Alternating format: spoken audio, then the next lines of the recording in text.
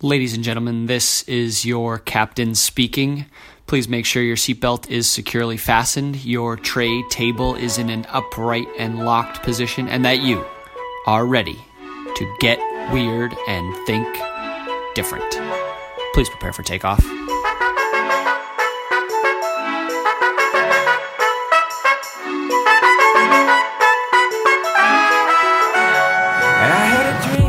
Today is Wednesday. It is March 3rd.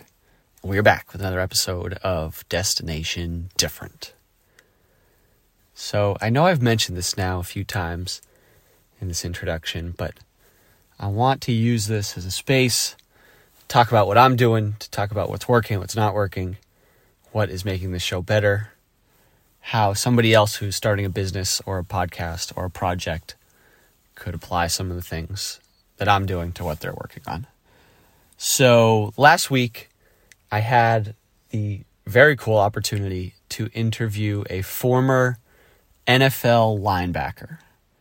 And so this actually wasn't for the Destination Different podcast. This is for another podcast, top secret project that I've been brought into.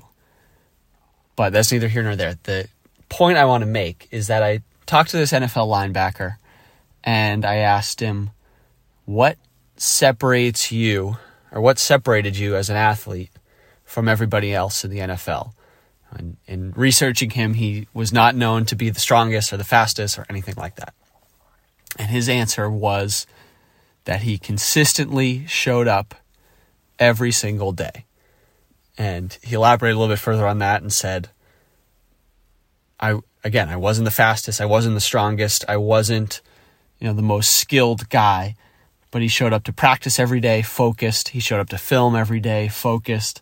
He showed up and put in the work every single day. And that consistency of showing up every single day was what made him an asset that coaches look towards, an asset that kept him in the league for 4 or 5 seasons.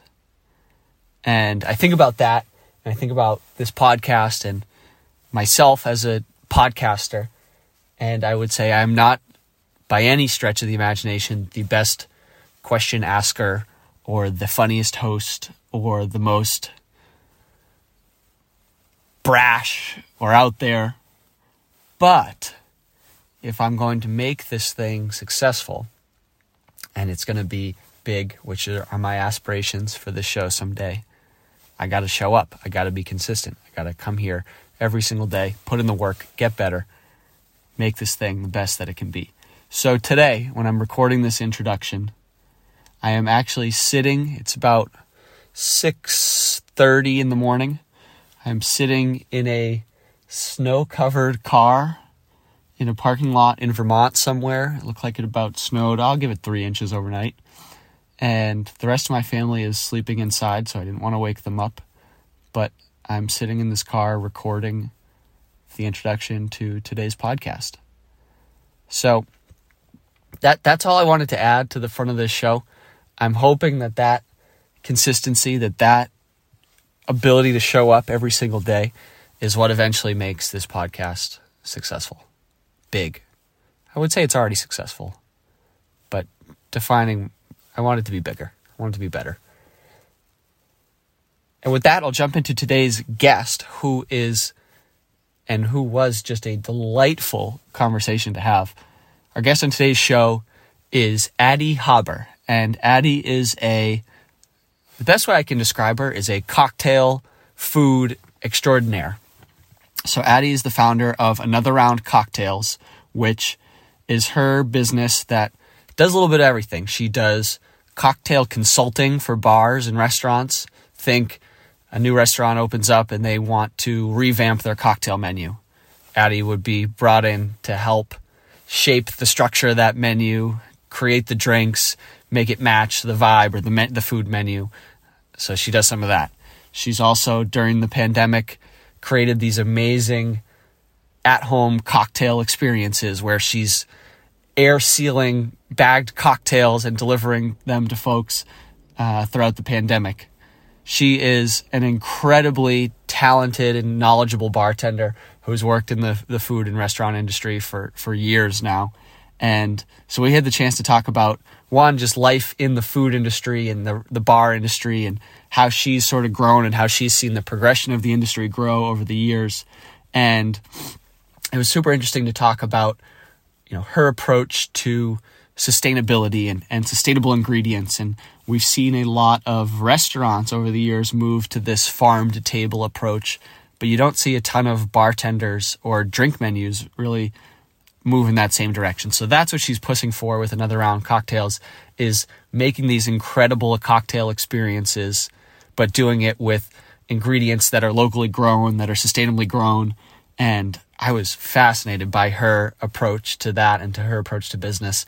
So we talked a lot of drinks, we talked a lot of fun, and this is an awesome interview of Destination Different. So on this week, I will pass it on over to Addie Haber, the founder of Another Round Cocktails. I hope you enjoy.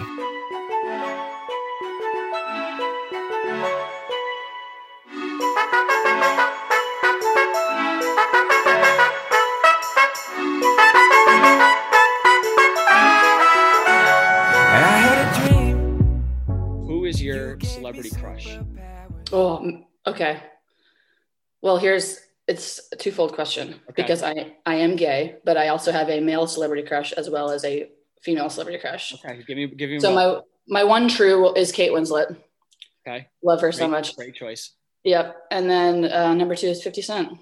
Okay, so if Kate Winslet, so now part 2 of this question: if Kate Winslet and 50 Cent walked into your bar that you're working at, man, what cocktail are you? They said, make me, whatever you want for me. What are you making for them? This is the actual name of the cocktail, and it's a very bougie craft cocktail, and it's called a Naked and Famous. And that's what they're getting. Okay. It is so delicious. It's all equal parts. It's built like a Last Word, which is a pretty classic cocktail, but it's tequila or mezcal, which I'll usually give people the choice of, and then Aperol, lime juice, and yellow chartreuse. So good. Okay, I like that. Yeah. So I wanted to ask that, just of like, okay, like dream guest comes into your bar. Oh, they're getting that drink. Also, there's the cheeky moment of it being called a Naked and Famous. So there's that little element. They are both famous as well. Yes. And so tell me a little bit about, like, you just mentioned you've been in the cocktail, restaurant, beer, bar world for 15 years now, like half your life. How did you start getting into the, cocktail space? Yeah. And what started this interest in cocktails and bars for you? Yeah. Well, I hope there's no cops listening. I've been an avid drinker for quite a while. So I love drinking, first of all. But I got a job at PF Chang's when I was 15 years old. My dad knew the owner, so he knew like the GM. So they let me start working before I was 16. And I worked at the location in the theater district in Boston. Mm-hmm. And I'm a huge Celtics fan, and like all the Celtics, like Paul Pierce used to come into the PF Chang's all the time. And I was like, this is so fucking cool. Like, I'm aware enough to know that this, like at the time I was like, I mean, this is kind of like a shitty Chinese place. And like the Celtics are coming here. It's like jam packed. It's just so fun. And, like, I feel like working at a place like that when you're in high school can be pretty mesmerizing, especially if you go to a place like where I went to high school, which is very sort of vanilla. It was like, whoa, this is pretty cool. And yeah, I mean, I've never had a 9-to-5 job. I've always worked in bars and restaurants since I was 15. I just turned 30. Has that hit you yet, that it's like half your life now? Oh yeah.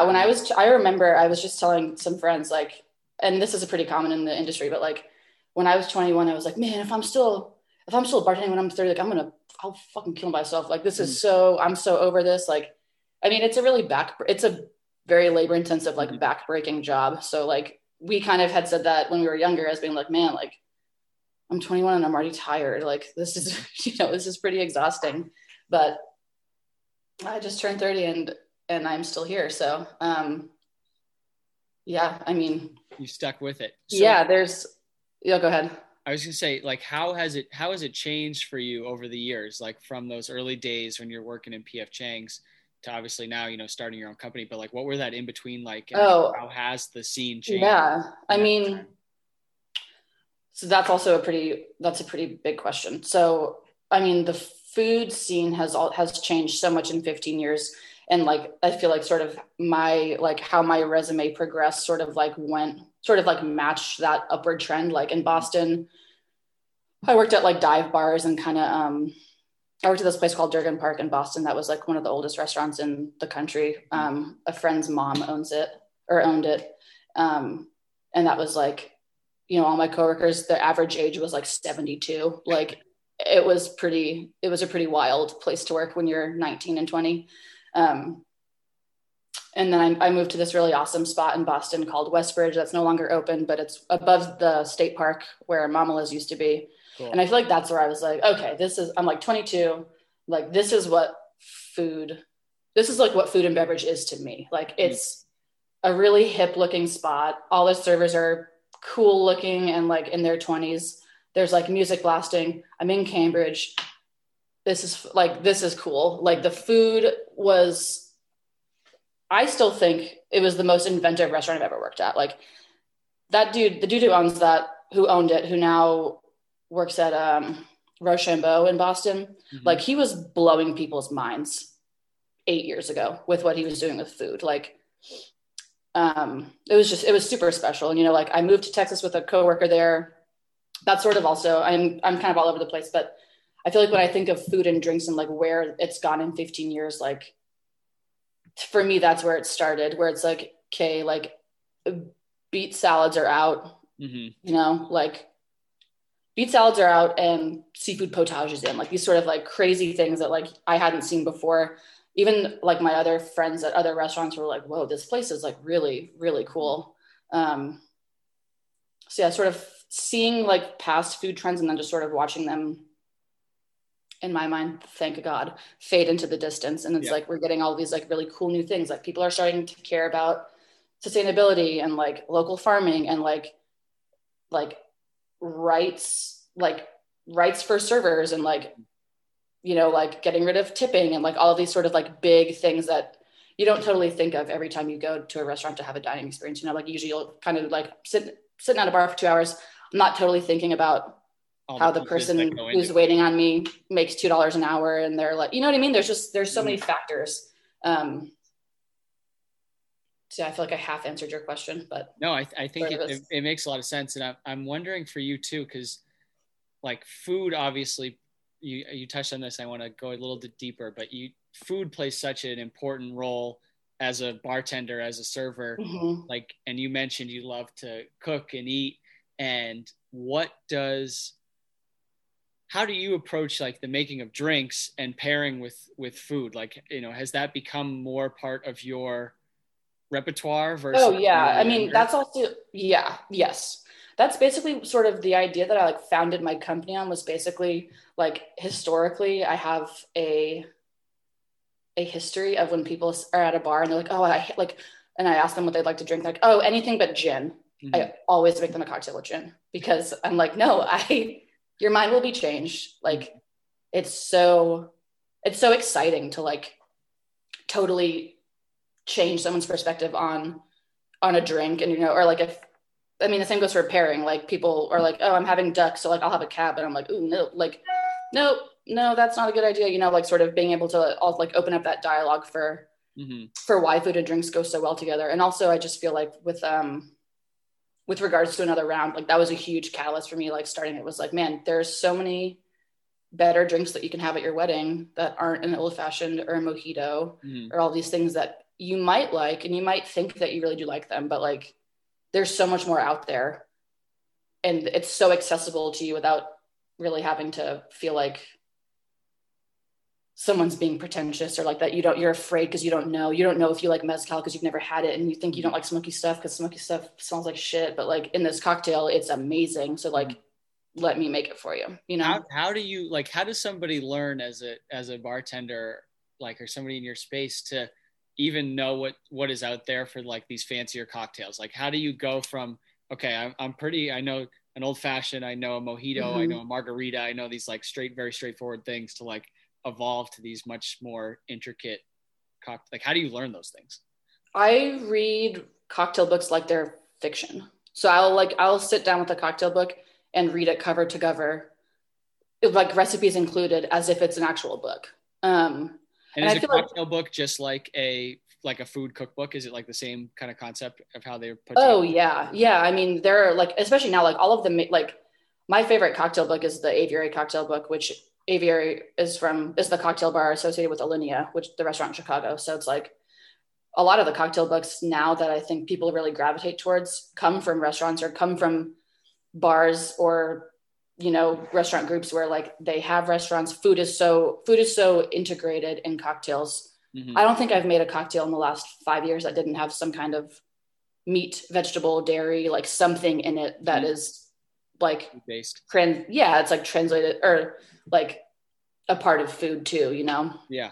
But yeah, I mean, cocktail books, I think they're so much more useful for me. And I think for other people in the industry than like a platform like Instagram, where you're just like seeing things, but not really like getting the history on it. Like, you know, like learning what actually is in it, how to actually do all these like really intense techniques that chefs do, you know?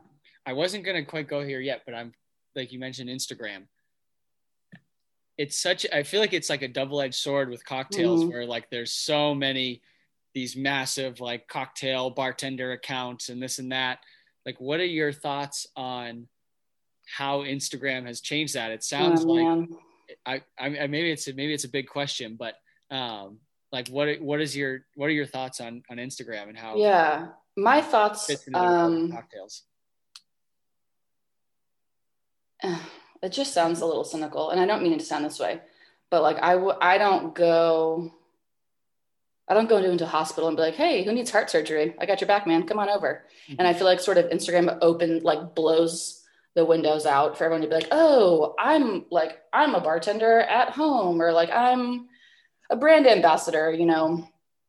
So I feel, I don't love what Instagram does to the cocktail world. I think it sort of has negatively, I think it has a lot of people who aren't totally qualified, or what I think of as like bartending for the right reasons, quote unquote, whatever that is to me, you know. But I definitely prefer, when I do use Instagram, I prefer like following actual cocktail bars as opposed to people who are bartenders or claim to be bartenders. Got it. Okay. And I mean, unfortunately, I'm also really bad with Instagram. Like I have an Instagram for my business. I rarely use it. And that's also probably part of also never having a 9-to-5 is I'm so like technologically behind a lot of other 30-year-olds that like, it doesn't really like register in my brain to use Instagram to learn how to make cocktails. Gotcha. Okay. Yeah. Interesting. Like, did you have, as you were going through your 20s, like, did you have other bartender mentors, like other bartenders that you looked up to? Like, how does that fit into the I did. That's a huge thing. So there's a thing in the restaurant industry called staging. Have you heard of staging? I can't say I've heard of staging. Okay. So, I mean, a lot of terms in restaurants come from French because that's like where, you know, the mommies and daddies of cuisine are from France. So staging is when you basically reach out to somebody who you admire at a restaurant or a bar, and you like give them your resume and you like say, hey, I want to work for free with you specifically. Can I do that? You know, here's my info. And they'll either say yes or no. So that's basically what I started doing in Boston, sort of as I was moving here. Like I'm assuming that you've been to Eastern Standard. Yep.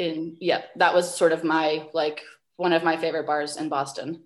And there was a bartender there named Naomi who she was just so fucking cool. I was like, man, this chick is like the quintessential, in my mind, like bartender who's just like crushing it.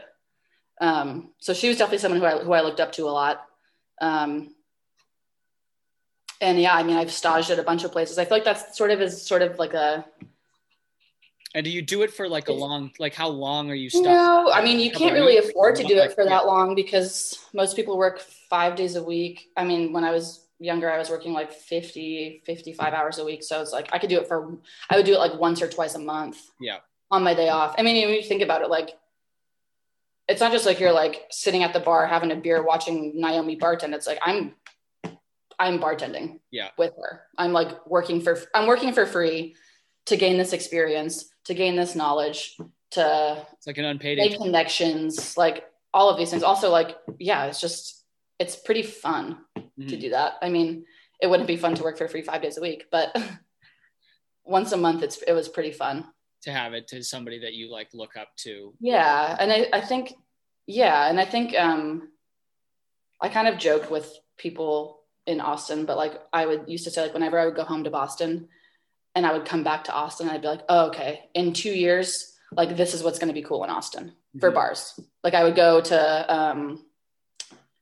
the Hawthorne and be like, okay, this is what they're doing. I bet in like 18 months, that'll start like trickling down to Austin, it just kind of cool to like see like different, I mean, and that's not really totally shitting on Austin. It's a regional thing. It's also like, I mean, Boston is just sort of a little bit more of a cosmopolitan place than Austin is. Where are some of the top cocktail spots right now, or spots even just in the food and drink game in general, at least in the US? Oh man, I mean, honestly, with COVID, I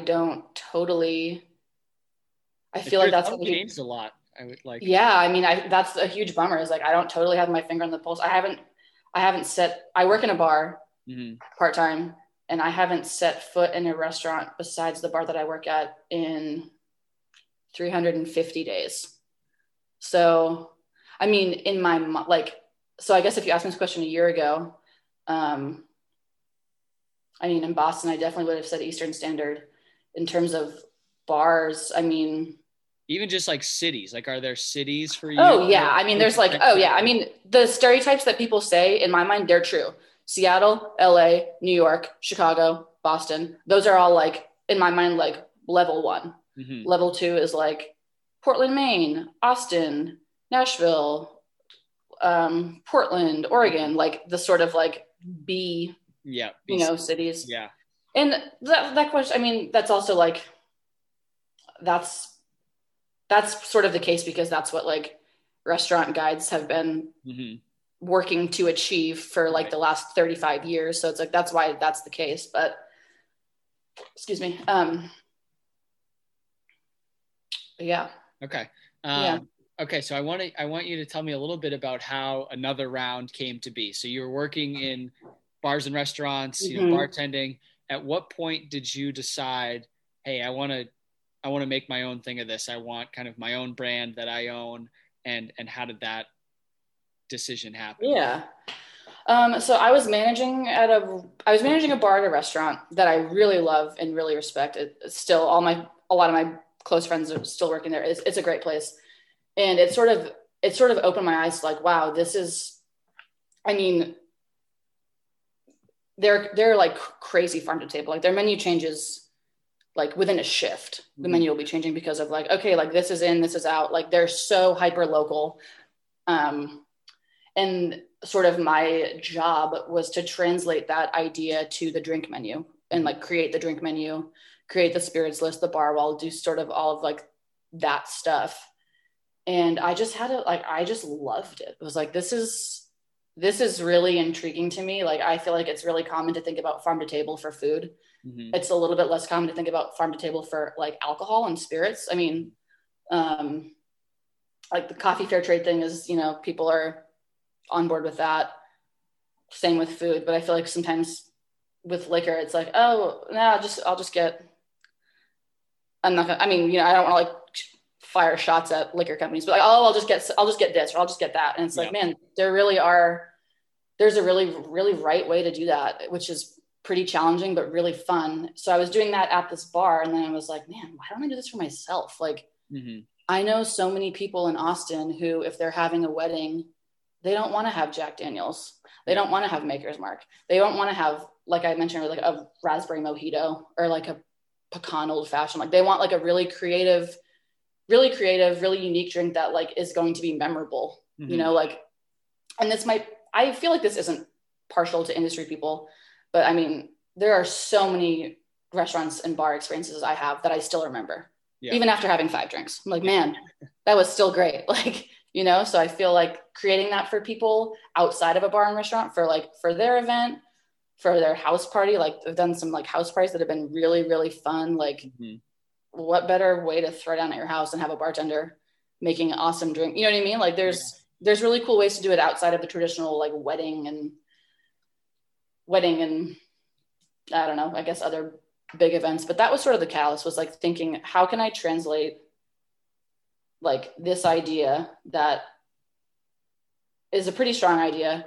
A lot of other people are doing this across the country too, and like make it work for me, you know, and make it work for the earth.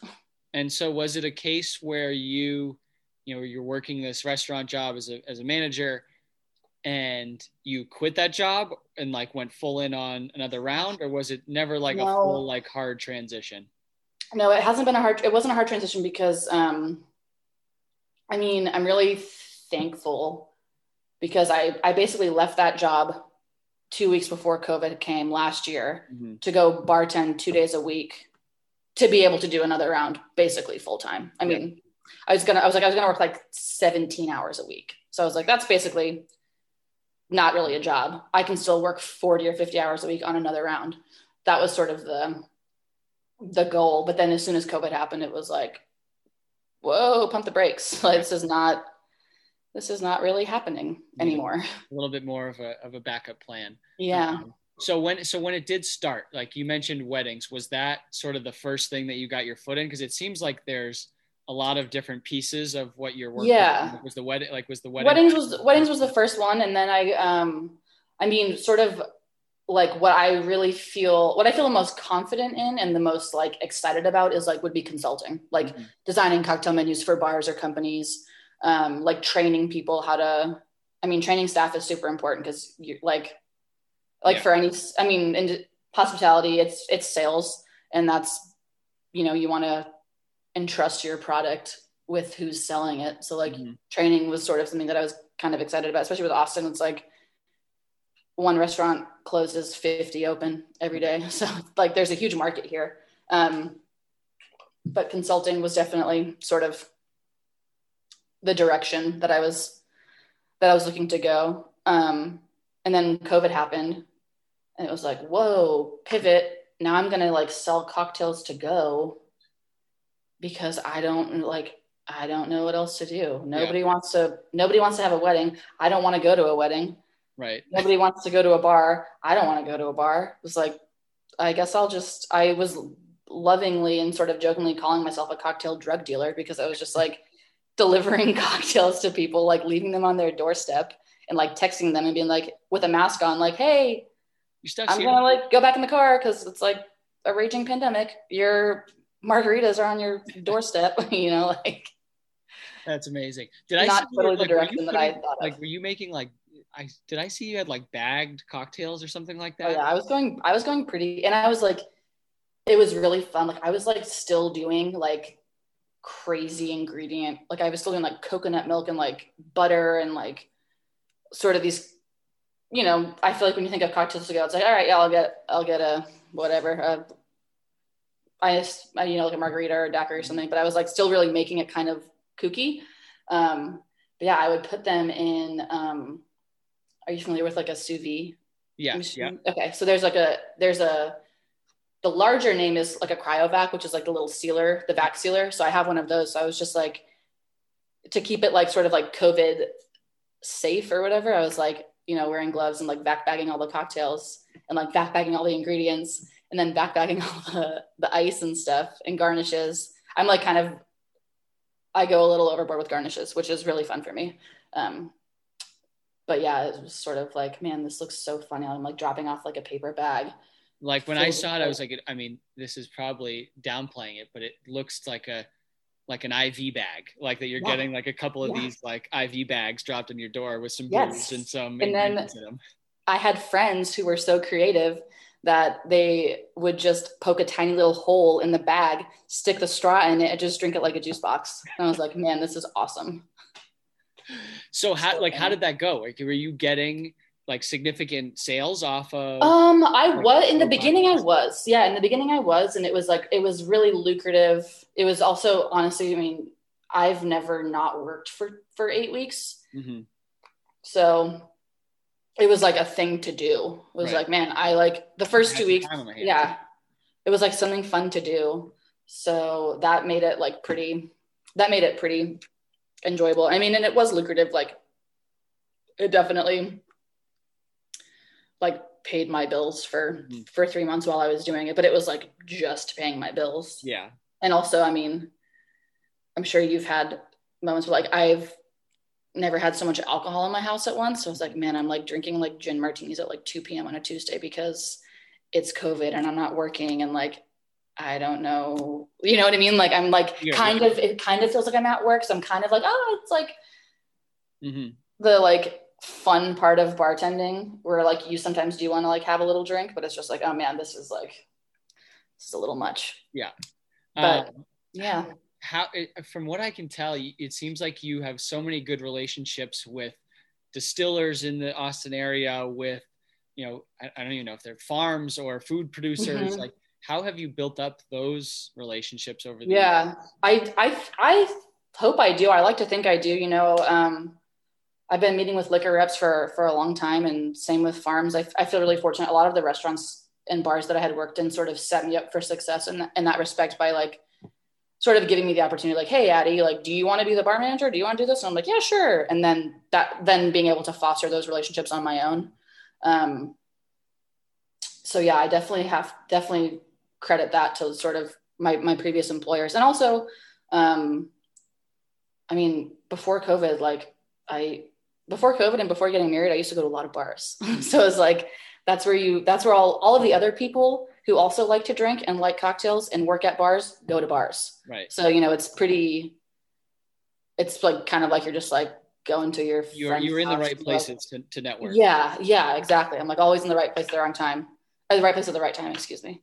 And so like, as you've built those up, like, do you now, as you're thinking about another round, like, do you have a preferred gin partner, or do you have I always go for tequila? Like, has that started to form where you have it totally has. And, you know, I feel really lucky. So I had like a little, like a launch party, I guess, 2 years ago, right as I was having the idea that, like, I think it was the end of 2019. No, end of 2018. Yeah. And I was reaching out to all of these people, like all these distillers around town. I was like, hey, it's me. I'm like on my private email because this isn't like X restaurant affiliated. I'm having a launch party for this company that I'm trying to start. Would you consider donating a case of whiskey? Would you consider donating a case of gin? Would you give me some swag to give to people with like your brand? And like, I was shocked. It was like, man, this is how like your community shows up for you. Like, I've always been happy to like plug people's spirits and stuff when I like it.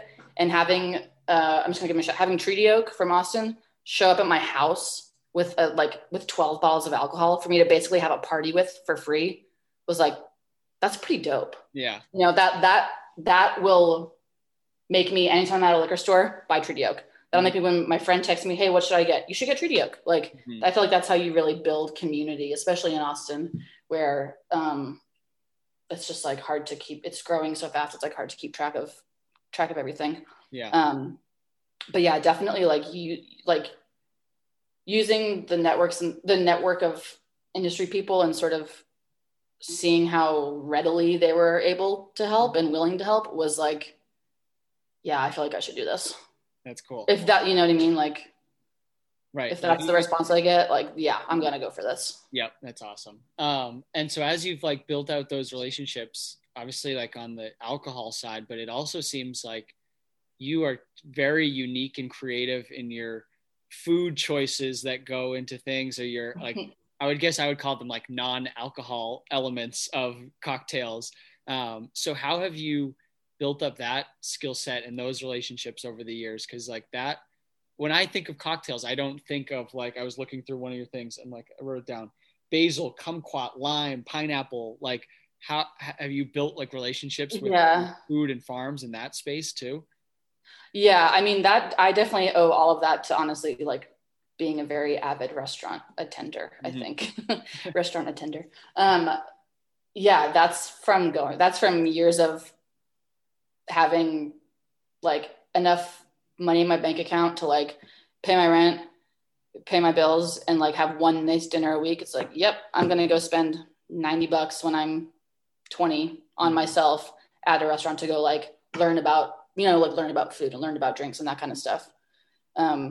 I've always been, you do not have to twist my arm to go out to a nice restaurant ever, or like get the $100 bottle of wine, or try the $42 cocktail. Like I'm always down for that. But, and yeah, I feel like that sort of is an easier way to set you apart. Like I did a cocktail competition a couple of years ago, and it was a drink that I put, chicken fat and butter and a beer shrub and raspberries and lemon juice. And people were like coming up to the table and they were like really being obviously pretty playful, but they were like, what the fuck are you doing? Like, what is, and like the little garnish was like some fried chicken skin. Uh-huh. So it was like, oh, like, so I feel like that day, so many people were like, I had no idea that like these things could be in a cocktail. And the purpose of it was that it was a cocktail competition called Bourbon, Bluegrass, and Barbecue. And I wanted the cocktail to emulate a plate of barbecue. So I put meat in it. I made it like tangy, like coleslaw, like kind of like sweet, like a pie, like I did all these like sort of like elements, like to sort of bring out all of those, like not necessarily exact ingredients, but like the feeling of like, oh, this is like kind of sweet, or like, this is, Mm-hmm. That's amazing. Like, yeah, that was I think that's my favorite cocktail I've ever made too. It was like, does that cocktail have a name? It's called Can I Chick It? Can I Chick It? I love it. Yeah.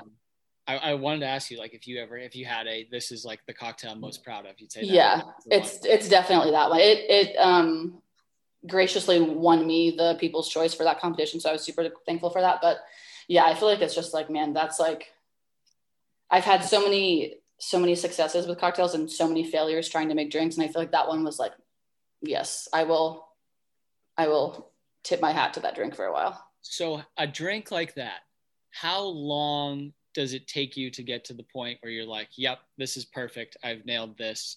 Like, what is the process of getting to that final drink that you're so proud of? That one was super, I was really fortunate. That drink was very easy. The actual, so like creating the actual ingredients for the drink was very tedious. Mm-hmm. Like fat washing with smoked chicken fat was a little different than I am used to. And like I made and like I made a shrub from beer. So like I took a mother from kombucha to like ferment it with beer. So it was like all these sort of like technique things that I was like, man, I don't know anything about kombucha. I don't know anything about chicken fat. Had science experience. Seriously. So that was more tedious, but then the actual like building the actual building the actual cocktail was like, it's a half hour. I mean, that's once you have everything tasting the way you want, mm-hmm. It's really just like getting it the way you want. And I never make a drink that I want to put on a menu with just myself. I have like 5 or 6 people with me, mm-hmm. all trying it, and people who you obviously trust, but like I would be very hard pressed to like think of someone in my life who's a bartender who like tries to drink themselves and is like, oh, yep, that's good to go. Like you're always sort of paneling. Yeah. Yeah. Paneling. Exactly. Yeah. Got it. But yeah. And how often are you creating new cocktails kind of from scratch? Like, is that a regular occurrence, or are you mm-hmm. sort of like, how do you balance like playing the hits of like, yeah, I know I've got these 6 that I fucking love, yeah, and then I want to come up with new stuff? Like, what is that balance? Yeah. So I think that I'm grateful that my wife has a couple of siblings who live in town. So I feel like whenever they come over to our house, they know like, okay, we're going to get some weird shit to like, that Addie's like trying to figure out, So yeah, I feel like I'm usually constantly tinkering around with drinks, and like I definitely go through phases though. I mean, like there are times where I'm like, oh my God, I've been bartending for 7 days straight. I'm only drinking beer. I'm not like having a cocktail. I'm not like doing, it's a labor of love. So Yeah. sometimes I definitely do want to take a break, but yeah, I would say I'm usually tinkering with drinks quite a bit. I have a pretty nice home bar, and like a good, like, area to do prep and stuff in my house. But it is hard. Like I do have some friends and family who are like, oh, like, will you make, like, I think like one of my sister-in-laws, I was like, will you make the shishito margarita? And I'm like, oh my God, like, yes, I will. It is delicious. I really enjoy it. I'm glad you enjoy it too. But like, can you drink something other than tequila? Can we like try to mix it up just a little bit, just Like, a little bit. yeah, it's always this, like, because I do find like, and it seems like I go even as a drinker, like in phases of like, okay, it's the winter, I'm in a lot of whiskey drinks. Okay, Mm-hmm. summer, I'm doing a lot of tequila drinks. Like, Yeah. and it just does rotate like that. Yeah. For you, where does a new cocktail start? Like, are you like, I'm gonna start with X alcohol base, or are you like, oh, this is a cool ingredient, I'm gonna figure out how to build a cocktail around this plant, or like, yeah, how does that happen? It's usually the ingredient. I'm a non-compete when it comes to liquor. There is not a liquor that I do not drink. So that sort of is almost like the afterthought. Yeah, it's definitely like, oh, this is really like, there's a really cool herb native to Texas that's called Copper Canyon. And it looks like weed, and it smells like pineapple, mint, and sage all had a little love child. A little baby. And it's so cool. So I feel like, yeah, there's a cocktail that I made that comes to mind that has like that with coconut milk and a Yopon, which is also a native plant in Texas, like a Yopon tea infused gin. That kind of tasted like Tom Kha soup, but it was obviously cold. But yeah, I definitely do ingredients first over ingredients, or like ideas, like over spirits. Like I've tried to make drinks. I'm like, oh man, like a couple years ago, I was on a quest to create a cocktail that was like a bowl of ramen. And it was really difficult. It didn't work out. It was so gnarly, but I would like have dreams about it. Like, yeah, I would have dreams about like seaweed infused gin and be like, oh, maybe that's it. And it never was. And that's okay. Someday, yeah, you'll crack the code. Exactly. Yeah. And then to build on that a little bit, so once you've built around an ingredient, or you've got a cocktail that you're feeling pretty good about, how does the naming process go? Oh, I feel like it. I hate it. Really? I hate it. I hate it. I'll like walk around a bar, or whoever I'm with, and be like, hey, this is what's in the drink. Would you like to name it for me? And then like, I don't know. That seems like it's kind of like your thing. I'm like, no, please. I hate it. I really don't like it. And I hate the name of the Can I Chicken. The place that I worked where I put that on had the unfortunate tendency of every cocktail name was a pun, which I really don't like. One or two is cute, but this was like, they were trying to make the whole menu. I was like, oh my God, please stop. Enough. So then I feel like the one time where I had a good stride naming drinks, I named every cocktail I made for like a 6-month period, either a song title or a lyric from a Queen record or a Queen album. And I feel like there was some pretty good ones in there. That's awesome. Yeah, but that's also easier because I'm like basically, riding Freddie Mercury's coattails. He already came up with the cool slogan. He's the genius. So he is. I mean, really, I'm just paying homage. Yeah. But oh man, that's naming so drinks. You don't love the naming. So will you like pull in like family, friends, and you're like, hey, all the time. Yeah. And then I'm also kind of jokingly judging. I'm like, no, I hate that. no. It's like nobody can win with me in naming drinks. Yeah. So with another round, like, God willing, we're on the, hopefully the turn here of kind of bars in the world reopening a little bit more and weddings starting to happen again. Like, what are the next goals for you in like building this business and, kind of growing, what it is that you're trying, like, are you trying to eventually get to a point where you do it full time? Are you trying to I mean, that's been sort of the dream, is to, to get it going full time. I have a pretty good friend who started his own bagel business in Austin, and I'm really trying to heed his advice, which was like, he was like, don't leave your full-time job until like he was like, until you're checking your email at 4 a.m, mm-hmm. like, and like scratching your head, like, how am I going to get through the day? Don't leave your job. Like, try to stretch yourself as thin as you can for as long as you can, mostly financially, for financial reasons, So, so I'm definitely holding out. I am holding out until like I absolutely have to, but it makes me sad to kind of think about, but like, I'd like to like pick up where I left off. Like, this time last year, I was like, man, I'm getting my first consulting job.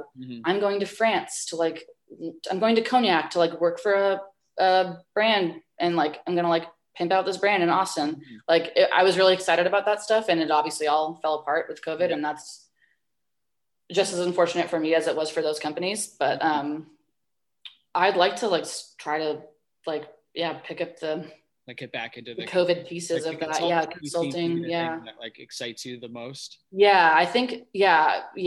I mean, bartending is great. I mean, I met my wife working in a restaurant. All of my best friend, every friend who I have is somehow attached to a restaurant, pretty much. Yeah. So, I mean, I love actual bartending, but yeah, I think the idea sort of another round isn't totally just bartending. It's creating, it's collaborating. Like, there's also so many aspects of cocktails that aren't just like actual cocktails. Like, ice is a huge thing with people in drinks now.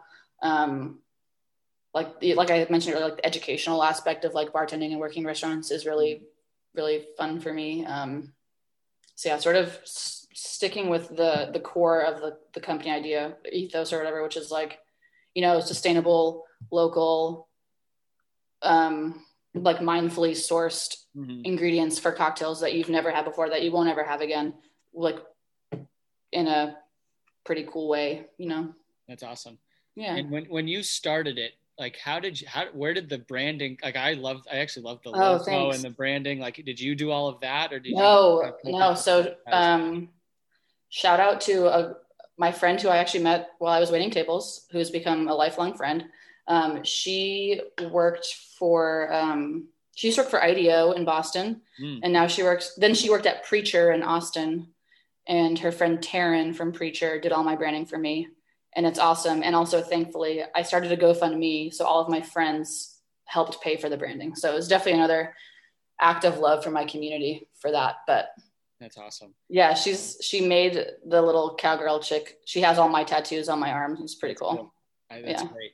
And like, how have you marketed sort of another round? Is it really, again, it seems like you've done such a good job of like cultivating this community in Austin and your network there. Like, has it mostly been word of mouth, or like it's mostly word of mouth? I kind of had to be, I'm not going to get too much in this part, but I had to be a little bit careful with the liquor laws and delivering cocktails. I'm sure that everyone can gather what I mean from that. So I didn't do a whole lot of marketing because I was a little cautious of just like what that would look like. But yeah, it's been totally, I feel like my biggest source of connections around town is people who I've met in liquor meetings. The two people who own my favorite liquor store are both from Boston. I don't know if you've ever heard of the liquor store, the Boston Shaker. No. Okay. You should go. It's a badass liquor store. And they were friends with that guy, and they opened the Austin Shaker, which is not really affiliated, but they're both from Hyde Park in Boston. And they're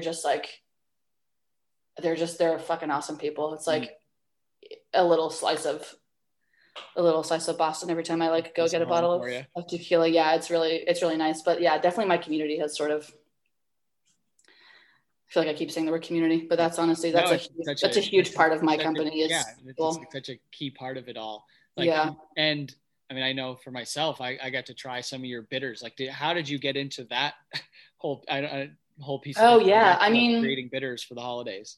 Yeah, that was sort of, I was just like, man, I'm kind of burnt out on like I just don't, I don't know. I was a little bit burnt out on like actual, just like the like daily grind of like making cocktails. Mm-hmm. I was like, what could I do that would be like fun for me and like pretty, honestly, pretty easy Mm-hmm. to do. And it sort of had, I'm glad that you enjoyed them. It's funny because it sort of had the reverse effect where like a couple of like probably like 8 or 9 people in Austin got them, and then like 30 people from like New England and Boston got them. And I was like, oh man, I hadn't even thought about anybody from out of state trying to order them. Like, oh shit, I should figure out like, like said these, yeah. Yeah, because it's kind of, that's another thing. I mean, I'm not too afraid to talk. You're not really supposed to mail alcohol. But yeah, that was also sort of like, man, all these people, like one of Kendra's friends, like messaged me to get some. I was like, wow, this is pretty cool. But yeah, honestly, it just started as an idea. And how do you make bitters? Like what is okay. Super easy. So yeah, I'll give you all your trade hack. Yeah. You basically, so what I do is I basically just come up with a list of things that I think would go good together. Mm-hmm. Heavy on spices. So like when it was Christmas time, so I was like, okay, like for the cocoa ones, I was like, I mean, man, what's better than like chocolate and oranges? It's like so delicious. So then, so you basically just take all of the ingredients that you want to have and steep it in neutral grain alcohol. So like for cocoa, I like steeped like actual like cacao with dried oranges that I make, which is really easy also. And then like allspice, juniper, clove, every sort of warming spice that you can think of in Everclear. And then you have to let it sit for like 2 weeks, which is so annoying. And then I don't think everyone does this. Maybe they do. Maybe someone will say, you stupid idiot. Everyone does that. But I like to add some of the base spirit that I think it would go best with into the bitters. So I put a little bit of mezcal and tequila in the bitters too. Yeah. It's all stable too. So I was like, whatever, like it'll be fine. It's not like, it's like a half an ounce. So it's not like tequila, but like if you're drinking it with tequila, it's going to be really, really good with tequila. Yeah. You make it sound like it's easy, but I don't think I would. I think I would struggle with making those. Really? Okay. Well, what do you cook at all? Are you into cooking and drinking or anything? Making drinks? I cook and drink, but I would say I'm fairly simplistic in my creations. Okay. I can follow a recipe fairly well, I think. Yeah. I don't know the patience of like 2 weeks of waiting. The worst. Like I think that would be my biggest issue, probably. It's the worst. All right, so I don't want to take up too much of your time, but I just have a couple like rapid fire questions to. Yes, let's do it. All right, first one. Is there, you mentioned your favorite cocktail that you've ever made. Is there a memorable worst cocktail that you've ever made? Definitely the ramen drink. The ramen drink is the worst. It tasted like vomit. It tasted like straight up puke. It was so gnarly. Like I gave it to my boss who is a James Beard award-winning chef and he gagged. Mm-hmm. It was so bad. How often, like, are there others that you've just been like, that was a total flop or it didn't work? Well, there are, because we used to me and one of my old coworkers used to play this game where we would go into the walk-in of a kitchen and for each other, like I would go into the walk-in, I would pick 5 ingredients that I thought were disgusting and hand them to him and be like, hey, make a drink with this. And then he would have to make a drink. And there was a drink that he gave me that I made it was fermented hot sauce that had fermented a little bit too long and pickled egg brine and duck jus. And I like put like, I think I put, I tried to put tequila. I put tequila in it because I thought like the tequila, like sort of like briny saltiness would like maybe play well with like the duck. And then I put some like a tiny bit of green chartreuse in it and some lime juice to sort of like basically try to make a last word cocktail with all of this other gross shit. Yeah. And it was really bad. It was really bad. It didn't play. It never made it onto the menu, unfortunately. So I'm always curious about that, because I do feel like even there are some things that I've had in my years of going to bars of cocktails. I'm like, I don't know how this ever got on a menu. Same. That's what makes me think that that's someone's ego who's not having other people try their drinks, but like, yeah, this is going on the menu. And it's like, dude, you really should have had maybe somebody else. Maybe like, that's where your panel of people of tasting. Yeah, you should have had your girlfriend or your mom or somebody try this drink. Comes in play. Okay, so here's my one game that I play quite a bit on the show with, and I've been doing this recently, and I'm calling it Explain It to Me Like I'm 5. Mm-hmm. So I need you to explain to me what is, I think I referenced it before, but so it's kiwi, basil, kumquat, lime, pineapple, cordial. Mm-hmm. What? Okay. How? Yes. So cordial has a few meanings. Some people interpret cordial as having liquor, sugar, and fruit, or liquor, sugar, and some kind of food thing. Okay. Or just food thing and sugar. Okay. There is a term, this might be hard for a 5-year-old. There's a term called an oleosaccharum. Okay. That a lot of bartenders use. And you basically, if you've ever made a shrub, have you ever made a shrub? Never made a shrub. Do you know what a shrub is? I would think of a shrub like a bush outside the front of my house. Yes. And a shrub is also, it's basically a drinking vinegar. So it's a vinegar-based, like kombucha is sort of a shrub. Okay. It's a vinegar-based drink. So step 1 of making a shrub is to make an oleosaccharum. So you basically just have sugar and then a bunch of other stuff in it. So for this one, for the pineapple, kiwi, kumquat, lime, basil, for whatever I made, you put all of those things into an airtight container with sugar on top of them, and you want to have the juicier the better, because basically what's going to happen is all of the liquid from the sugar, all of the liquid from the fruit is going to be drawn out by the sugar, and then the sugar is going to dissolve, and it's going to make a liquid. So in 4 days, all you're left with is basically a container of sort of shriveled up looking fruit in this incredibly, incredibly delicious liquid. Because if you think of like a syrup, is water, sugar, and fruit. So this is just sugar and fruit. So it's totally uninhibited. Amazing. It's delicious.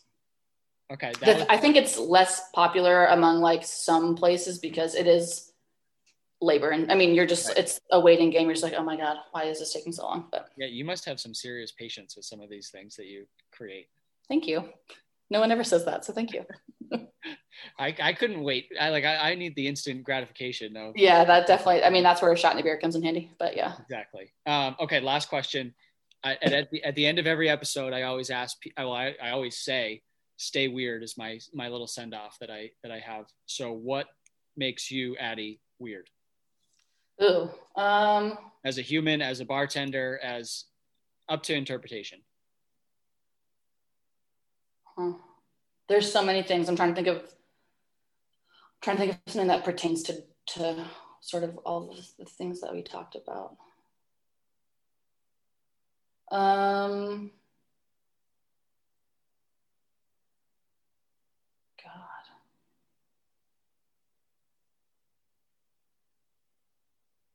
Man, why is this so difficult? I know it's a hard, I haven't had anybody that's been able to just quickly. People, yeah. Okay. I was going to ask if people paused and thought about it. It might be a question that I need to start scrapping. Okay. This is kind of weird, I guess. Well, in terms of a foodie person, this is kind of weird. I fucking hate chocolate and I've never liked it and I'll never like it. And I find it disgusting.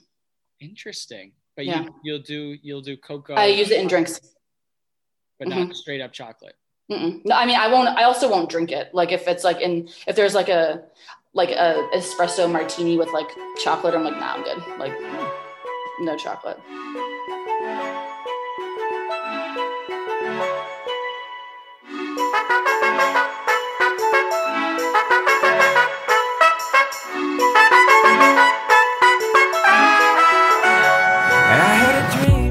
That is a wrap on this week's episode of Destination Different. Thank you to Addie for coming on this week's show. I leave that interview and all I want is a drink. All I want is a cocktail served up by another round. We talked a little bit about the chick with it cocktail. That a chicken skin garnish might be the most Ryan Dunn cocktail garnish that could exist on earth. That sounds fantastic. So to all my friends who are in the Austin area, the Texas area, or even looking to get a little shipment of some of her homemade bitters, I highly recommend you check out Addie and Another Round Cocktails. I've got her Instagram and her website are linked up in the description of the show. So please, please, please go check out what she is up to. And thank you again to Addie for joining me on this week's show. That's all we've got for this week. We are coming up on the 1-year anniversary of the old pandemic here. And it seems like things are turning around. I'm going to knock on wood, but we are moving in the right direction. So I hope everybody is still continuing to stay safe, continuing to stay healthy. We are at the home stretch here, so let's not fuck this up. But that's all I've got for this week. If you're not already, like I say every week, please go check out @DestinationDifferent on Instagram, @DestinationDiff on Twitter, and get involved with what we are doing. We'll be back again next week, next Wednesday, with another episode of Destination Different. Until then, I hope you stay weird.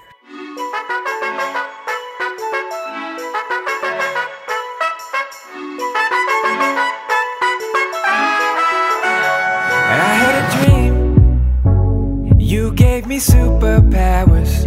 We fell in love for just a couple hours. I can't tell the difference between what's fake and what's been missing. Often I'm misunderstood, so I'm looking for a better me. This is your love song, baby. I hope that you know the words. This is your love song, baby. I hope that you know what you were. We should take time, 'cause with you